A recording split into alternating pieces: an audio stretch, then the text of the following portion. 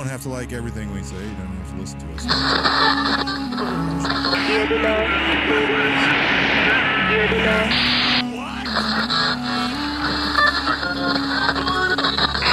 de Yankee A de América. Cannot be completed as that. Castor, I just wanted to know if you could be put back 76 to the circle or to the...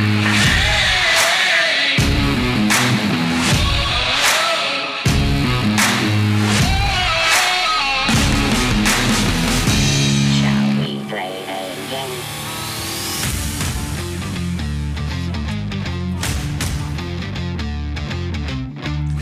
Well, I got some of your questions, so we're going to hit those up today. We're going to discuss some things doing with disability claims and possibly being surveilled when you're trying to get that disability that could be happening from your work or Social Security, like it did with me. Then there's one about firearm storage I'm going to hit up. A follow-up to Lady J, who asked us a question a while back about a door that I had mentioned, and I got the picture from her, and I don't think I followed back up on that. If I did, well, we're doing it again. And then I got some nice emails from a few people. I'm going to highlight a few regarding that PTSD, stress, anxiety, and depression podcast I did. Enough that I've been kind of re-inspired and reinvigorated just because of one of them. One of them was enough to make me glad that I've been doing this all along. So that's what's coming up right here on Gray Man, Hiding in Plain Sight.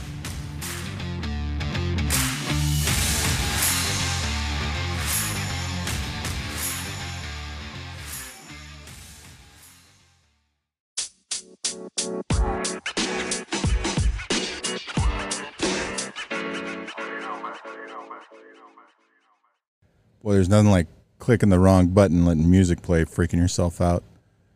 But you didn't hear that part. I hadn't hit record yet. So let's start off here.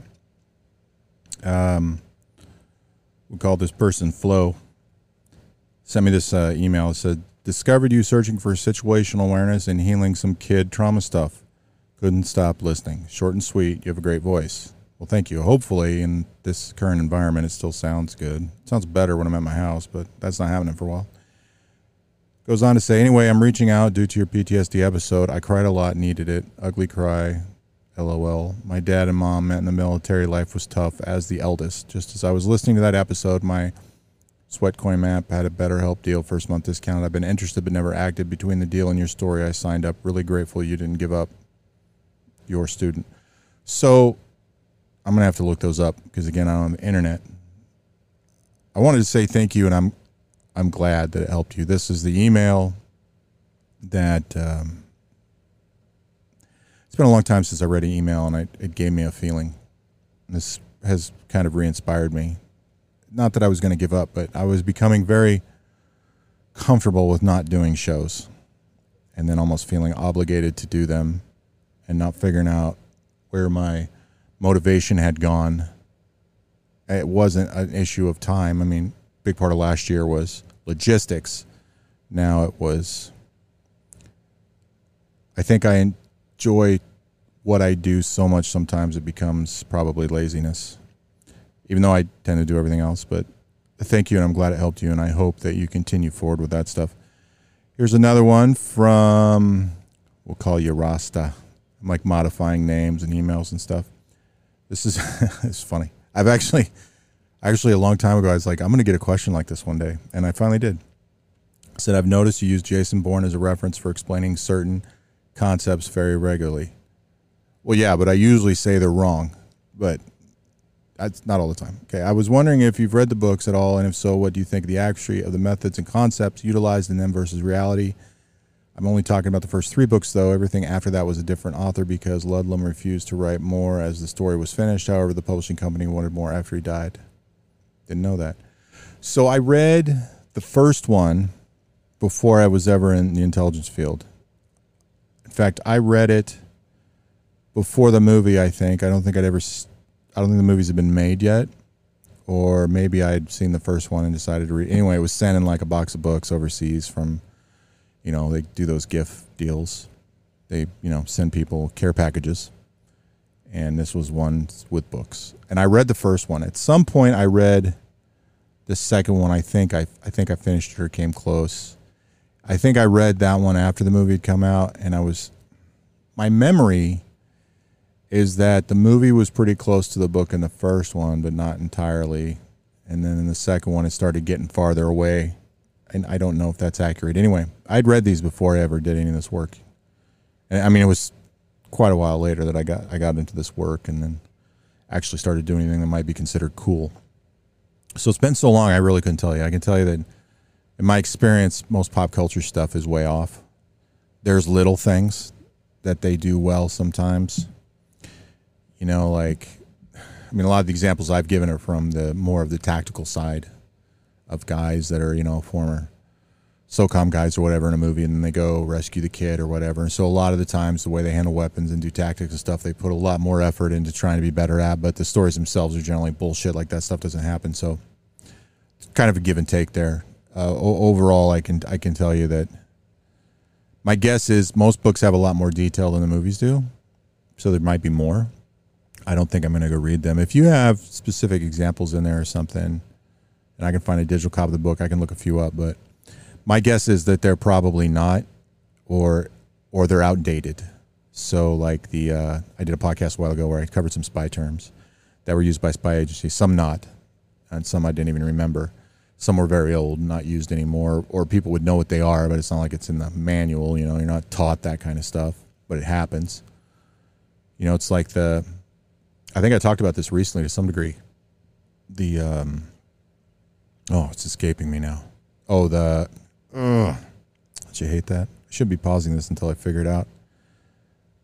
It has to do with the classified information. Oh, I can neither confirm nor deny. I was watching a documentary recently. I don't remember what documentary it was. But so apparently, I believe this had to do with the Azorian project or whatever it was called. I think it's Azorian. So this was, it was a while ago, a few decades, but there was a Soviet sub that had sunk, and like a race to get there to see who's going to, you know, bring the sub up, and it cost a bunch of money. We did it. And I think it fell apart as we're pulling it up, and we got nothing, or we got part of it, or I don't remember the whole deal. That's what I remember. That the documentary was not specifically about this. This documentary was bigger, more stuff. That statement came into it, and it was about that project. Apparently, a news reporter of some type had contacted CIA, whatever office, the equivalent of probably public affairs. I don't know if they had it at the time. And the story goes, the person responds, says, you know, I can neither confirm nor deny the existence of that story, or if that's real or something like that. And the lore begins. So that might be the story, it might not. But it's fun to have an answer finally. So I seriously doubt there's too much good stuff in there, but if there is, it's probably way outdated. Let's see. This one. So going back to this window, I talked about this window a long time ago, in this door in her house. The upper half was like all glass. And, you know, she says it's plenty big enough for an average human to get through. Most humans could get through there. Most people under 3 feet tall could get through there if they broke the glass. She's got a stop stick posted. There's enough crime increasing in the area. She's got ADT signs. Was going to get a new company, probably has by now. She doesn't want to light up the back porch because it attracts bugs, and then that brings the frogs and lizards, and from there we bring in other critters. So, you know, there's several areas of the country, she did well in Texas too, that's going to be the case, and probably doesn't want what's bigger than the frogs. So, looking at this window, just to give everybody context, the stop stick she has is the kind that goes right under the doorknob and goes down to the ground, and you kind of extend it like a tripod for a camera, but it's just one pole, so it's got the resistance. And then the upper half of the door is pretty much all window, minus like the 5-inch or 6-inch wooden or metal framed border. She does have the like a diffusing thing on there. It's not blinds, it slides up as one piece and covers the whole window, and it like diffuses the light, which is good because on one side of that there's a wall, and on the other side, I mean, she would know, but, you know, you just kind of try to peek through there to see if anybody can really see anything. And even if they can, you can move stuff in your house to make it to where they can't, or there's nothing to see. But I understand the thing with the lights. Now, generally speaking, for a lot of people, this may not work out for you. The simple bug zapper might solve a lot of that problems and allow you to have a security light, because if you have a security light and they're just intermittent, it might draw bugs there, but the majority of them, they go for that bug zapper, and you could actually put them in an area to, far enough away from there that if other stuff came, it wasn't an issue, but that they wouldn't be attracted by that light. You could try that. For some people, that may be good enough. It just depends what kind of critters we're talking about. You mentioned getting in that mesh glass. You're going to look into that. It's something to look into. Steel doors are not cheap. Good doors, though. If you're going to stay in that house, I would just look at replacing the door and find out what it's going to cost to get a really good, secure door. The thing is, in most homes, one of the weakest points is the front door, especially when they're more decorative, or let's say they have the little windows on the side to make it look cooler that you can look in, but that's just more ways to get in or more things they can see. Now, some of those are,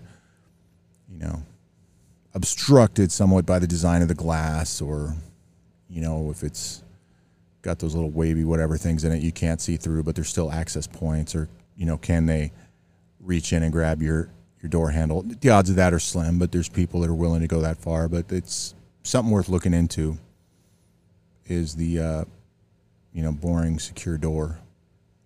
Your other option is, if you really want to get into it, you can, if you have like an alcove going into your place, you can actually, on the outside or the inside, basically extend your entry to where you have a normal looking door. And then once you get through that, or anybody gets through that, they find out you magically got this super high speed security door they're not going to fucking get through. Of course, if it's some really cool high speed door and they know what they're looking at, they might wonder what you're trying to protect. So, I just wanted to point that out to everybody. There's options to look at. I'm sure you found something by now.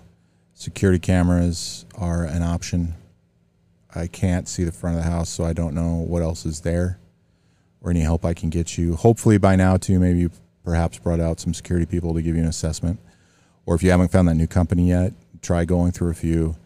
Even if you're dead set on you're going to pick company A, if there's 4 companies, if they'll all come out and give you a free estimate and you can ask those guys advice, you'll find out some of those guys might have some good advice and some of them might not know anything. Now, going on from there, another question I did not answer of hers has to do with firearm storage. I was thinking about for when I'm at home. I live alone. There's no one else who could access them, so I don't need to consider the safety aspects concerning kids or a dumb person getting access. They're fairly well concealed and not necessarily in the expected places. Okay, that's good. I'm scrapping the safe idea entirely, as the decent ones are super expensive. Yes, they are, and it seems dumb to have to go through whatever steps to access while inside during an emergency situation. Well, so while that is very true, and I agree with you, I think part of the idea there is to have, people that have more than one firearm and also money or extra things they can put in the safe, but they don't. Some people lock them all in there. I would never do that. I would always have one out, for that emergency situation. But like you said, even the smaller ones that would be decent that nobody could pick up and carry away are probably bigger than you need and are very expensive, thousands. Let's see, dumb to go through. But the rifle's where I really don't know how I should be storing it. Loaded, unloaded, right now it's in a closet, and it doesn't seem to me to be a great place. I have plenty of opinions from others, but they all seem to differ, and the reasoning they provide doesn't always add up, and I like to collect information to weigh in, and I didn't screenshot the rest of that. So, depends on the rifle. I think the rest of that message said something about storing it under your bed. If I'm right on that, or if I'm not, if somebody does that. I don't personally do that unless it's in a case for any firearm. The reason why is most of the dust, 90% of what we call dust in our house is actually from our skin. And it's all over. It's under our floors, under our beds, more than we know. It's like, no matter how clean you keep your house, you move a piece of furniture and you find out, how is there not animals living in this mess? And I've seen firearms get stored in places, even in a corner in a closet leaned up for so long that you can actually blow in the chamber and watch dust blow out of them or have them obstructed by dead bugs. I don't know that dead bugs would really affect a bullet leaving there. Maybe a smaller, like 22, it's possible. Maybe not a big hunting rifle, but it's still dangerous. And the reason being is most people aren't inspecting or cleaning their firearms regularly or cleaning them properly for storage.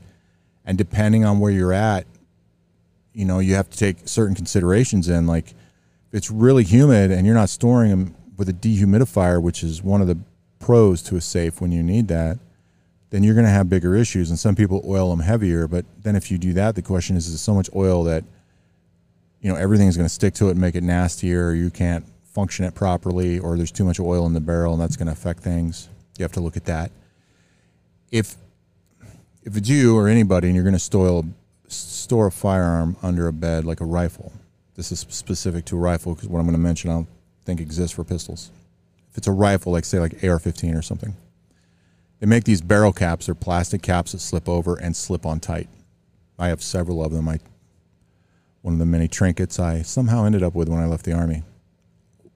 We used to get them by bags of 50 or 100, and they actually weren't very expensive. I think now you actually buy them individually for $1 or $2 a piece.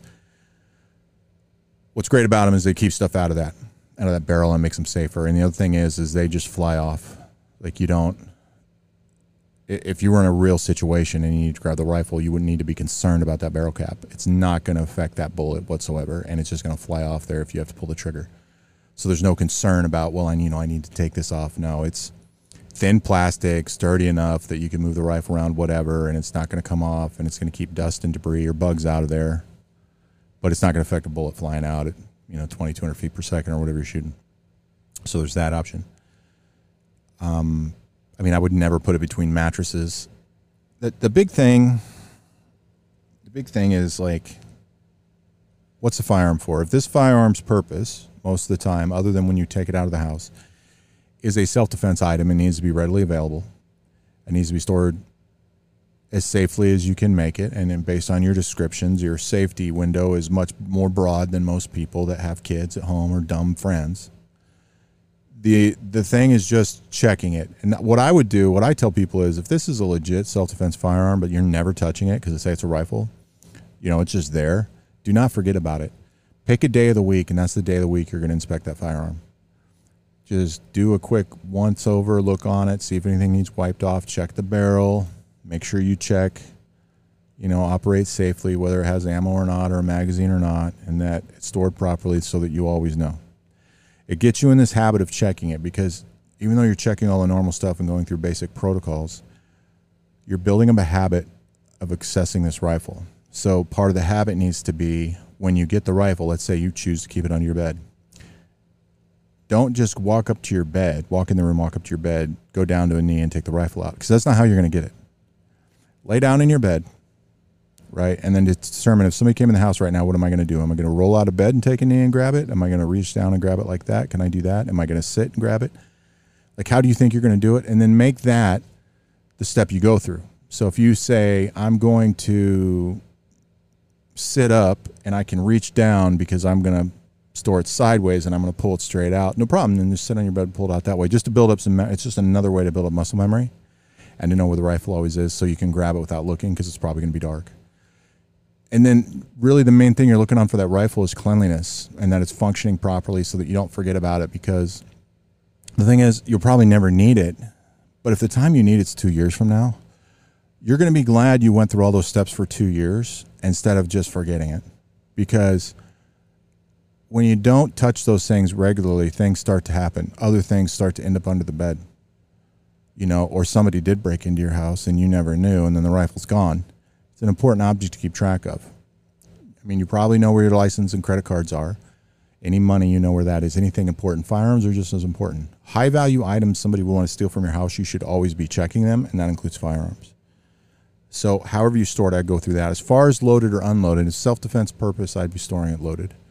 The condition in which you store it loaded is the other thing. And the conditions are, they used to label them 1, 2, and 3. But for example, let's say you have a magazine-fed weapon, right?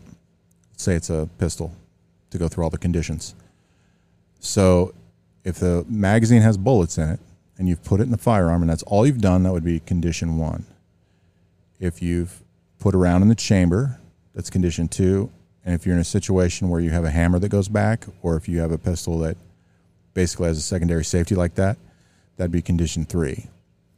So if its purpose is self-defense, I would store it loaded, but let's say it's a rifle. Let's say it's an AR-15. You don't have to do that, but the magazine needs to be there, but you need to be checking that magazine. That magazine needs to be free of debris, and the best way to keep it free of debris is to keep it in the weapon. The magazine well needs to be checked. So there's actually extra steps and things to look at. So if it's magazine fed, definitely I would keep it loaded, especially if it was a rifle. Otherwise, it's up to you.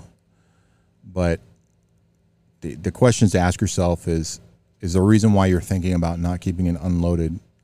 If it's just a question of your knowledge and experience, understandable. But if it's a safety issue or a concern you have, then I would address that through training. Because if it's, I'm concerned about having a loaded gun and grabbing it in the middle of the night, okay, that's a training issue. That's an issue where we need to be working with firearms more, working with ammunition, loading, unloading, getting familiar with the weapon system, basic safety protocols. Perhaps you need a class or something like that to where you can build in this routine and build up confidence is what you're really looking for. So that's definitely something I think you should check out. Let's see. Here's another one from a person we'll call Jay.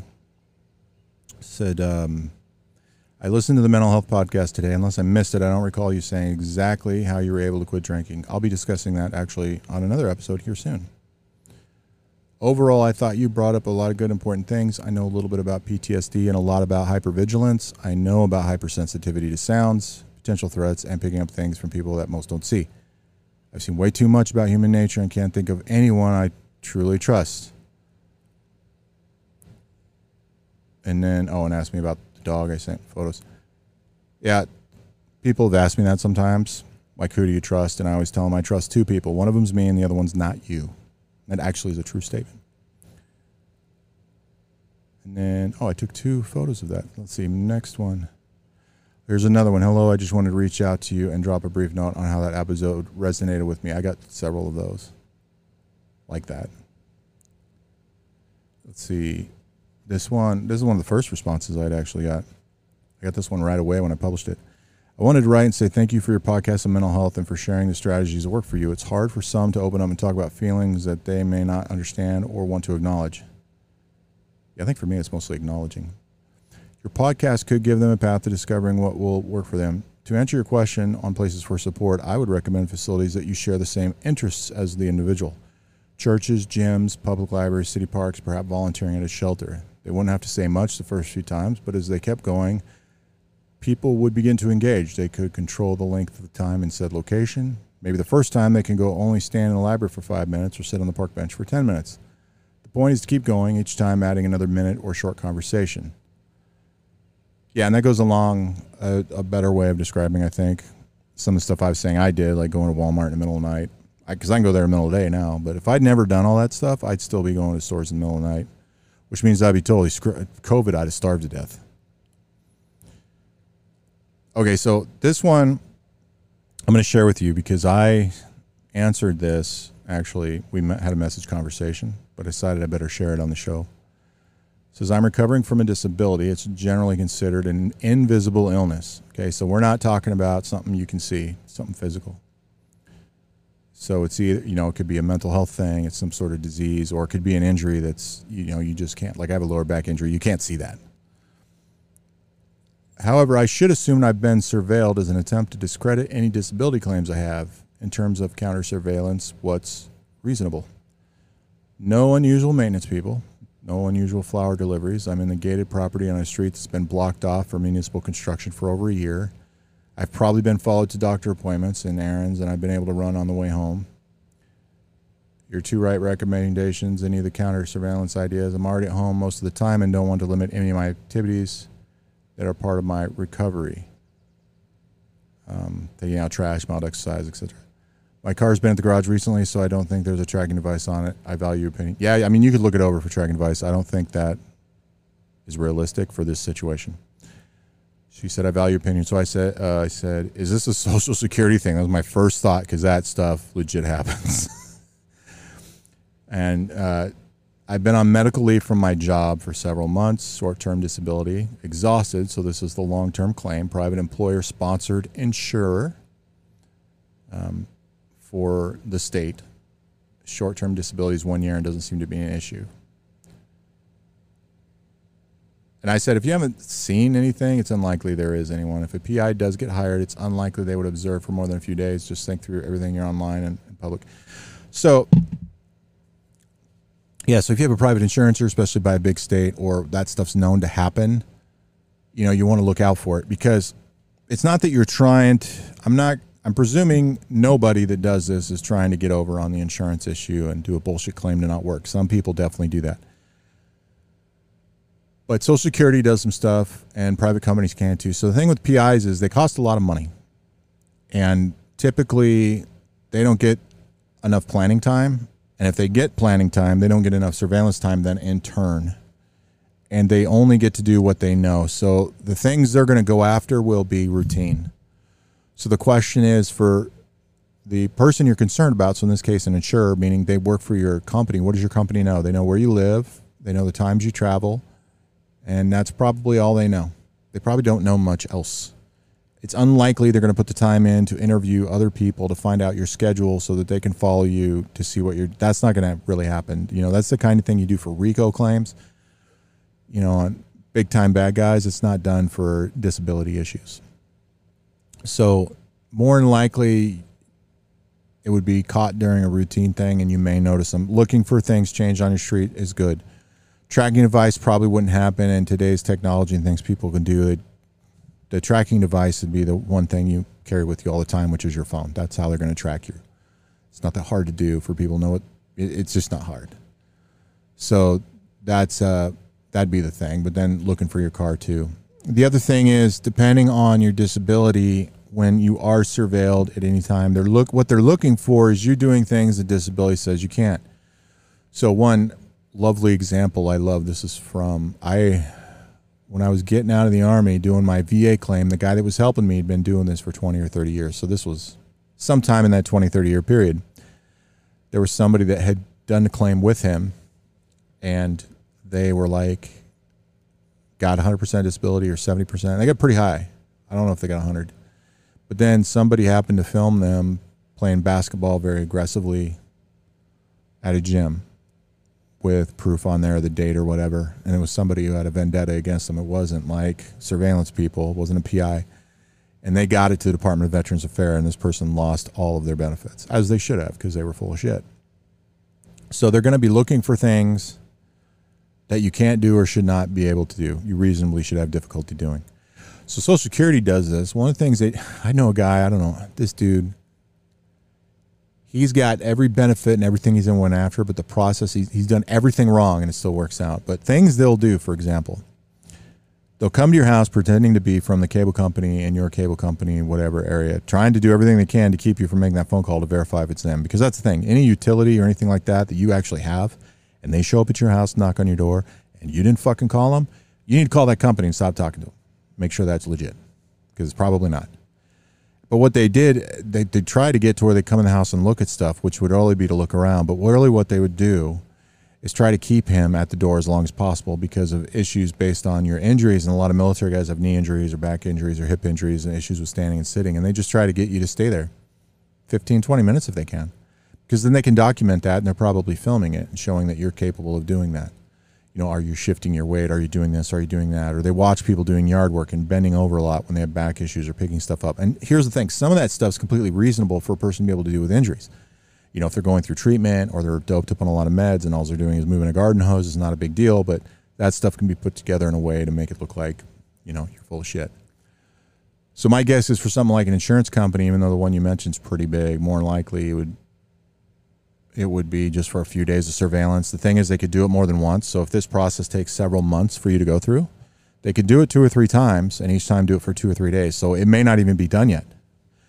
Part of the response I gave the individual was to not think things through before you do them.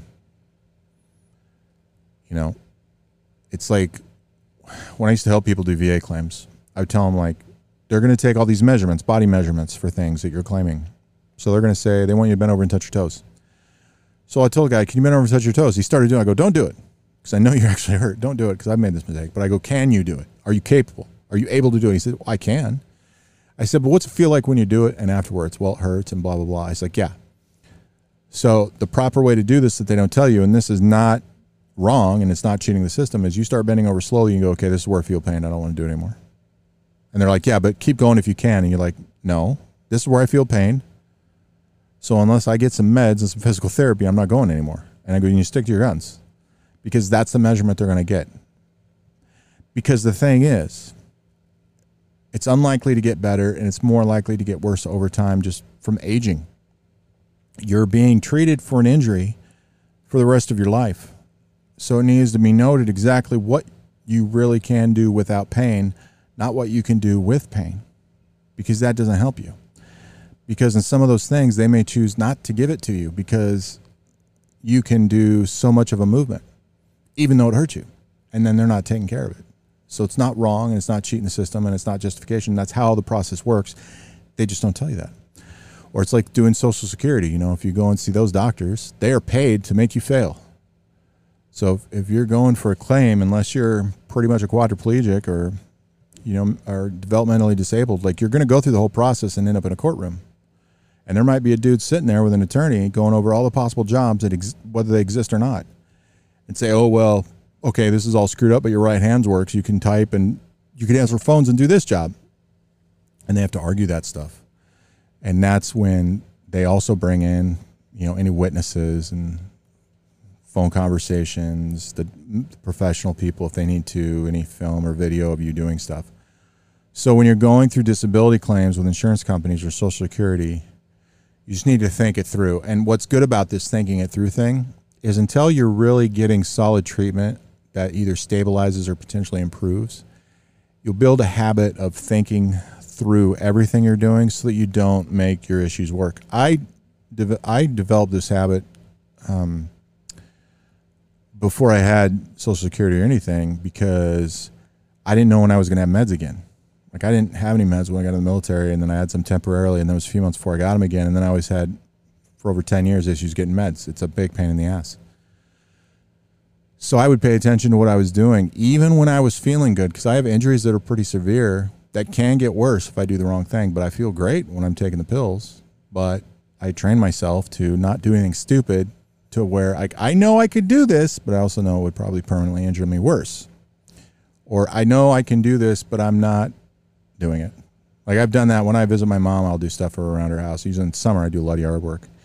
And she'll be like, hey, would you be able to do this? And then I'll tell her, I usually tell her, like, I can do that, but it won't be for a few days. And she understands. When I say that, just leave me alone. Because there's something about, more than likely what I'm telling you is, there's something not feeling good on my body right now that I need to give a few days to make sure that I can do that. Or I just need to pace myself in order to do it, to not make things worse. And I'm not interested in having the conversation about what hurts and why, because there's nothing you can do, and it just pisses me off. Like, that's what I'm really telling her. Not that you need to know that. So, yeah, anyway, you just got to pay attention to that stuff. It's not like they're hiring pros. I mean, some of the PIs are pros. Some PIs are former cops that have done legit surveillance a lot. Some of them never have, or didn't do much, or they just wanted to be a PI and are trying to learn how to do it. But the places to really find people are, what habits do they have based on their schedule? What are their daily habits? You know, is that going to change? You know, you have a disability claim, and your daily habit is going to the gym, coming home, going to work, coming home, and then 3 nights a week you go out with friends. So you're not going to work anymore. Let's see, do you go to the gym? Because that might be a problem. And then if you do, they follow you there and go watch that. So whatever habits a person has established, it's been going on for 30 days or more. It could be as little as 30 days. You need to take a look at those habits and decide if there's a difference between what you want to do and what you should do for your own health and disability claim, and paying attention to that. Those are really the things that are going to protect you, not trying to watch people. But some basic counter surveillance stuff is just that. Like, if you think the surveillance is a possibility, quit opening your blinds. Quit giving people opportunity to look in your house. Because even if the street you describe, so you'd notice something or nobody can get in there, it doesn't mean a telephoto lens can't. You know, don't spend as much time outdoors if you're worried about that. You know, you might have to limit movements and change your schedule and what you're doing anyway, just for that convenience. Or just because, it's not because you're trying to hide anything, because you don't like some idea of somebody, even if they're doing a legit job, taking photos of you in your house while you're doing stuff, because that just feels creepy. And it's a privacy issue. So just take a look at that. Anyway, I know I have more questions to answer out there. Definitely shoot me some more. I did see people responding to stuff on Spotify. Make sure you do that. We'll be adding some polls and stuff and questions on all these episodes. So looking forward to see responses so we can see how many of those we can turn into episodes. Thanks for listening. We'll be back again shortly with more information right here on Gray Man, Hiding in Plain Sight.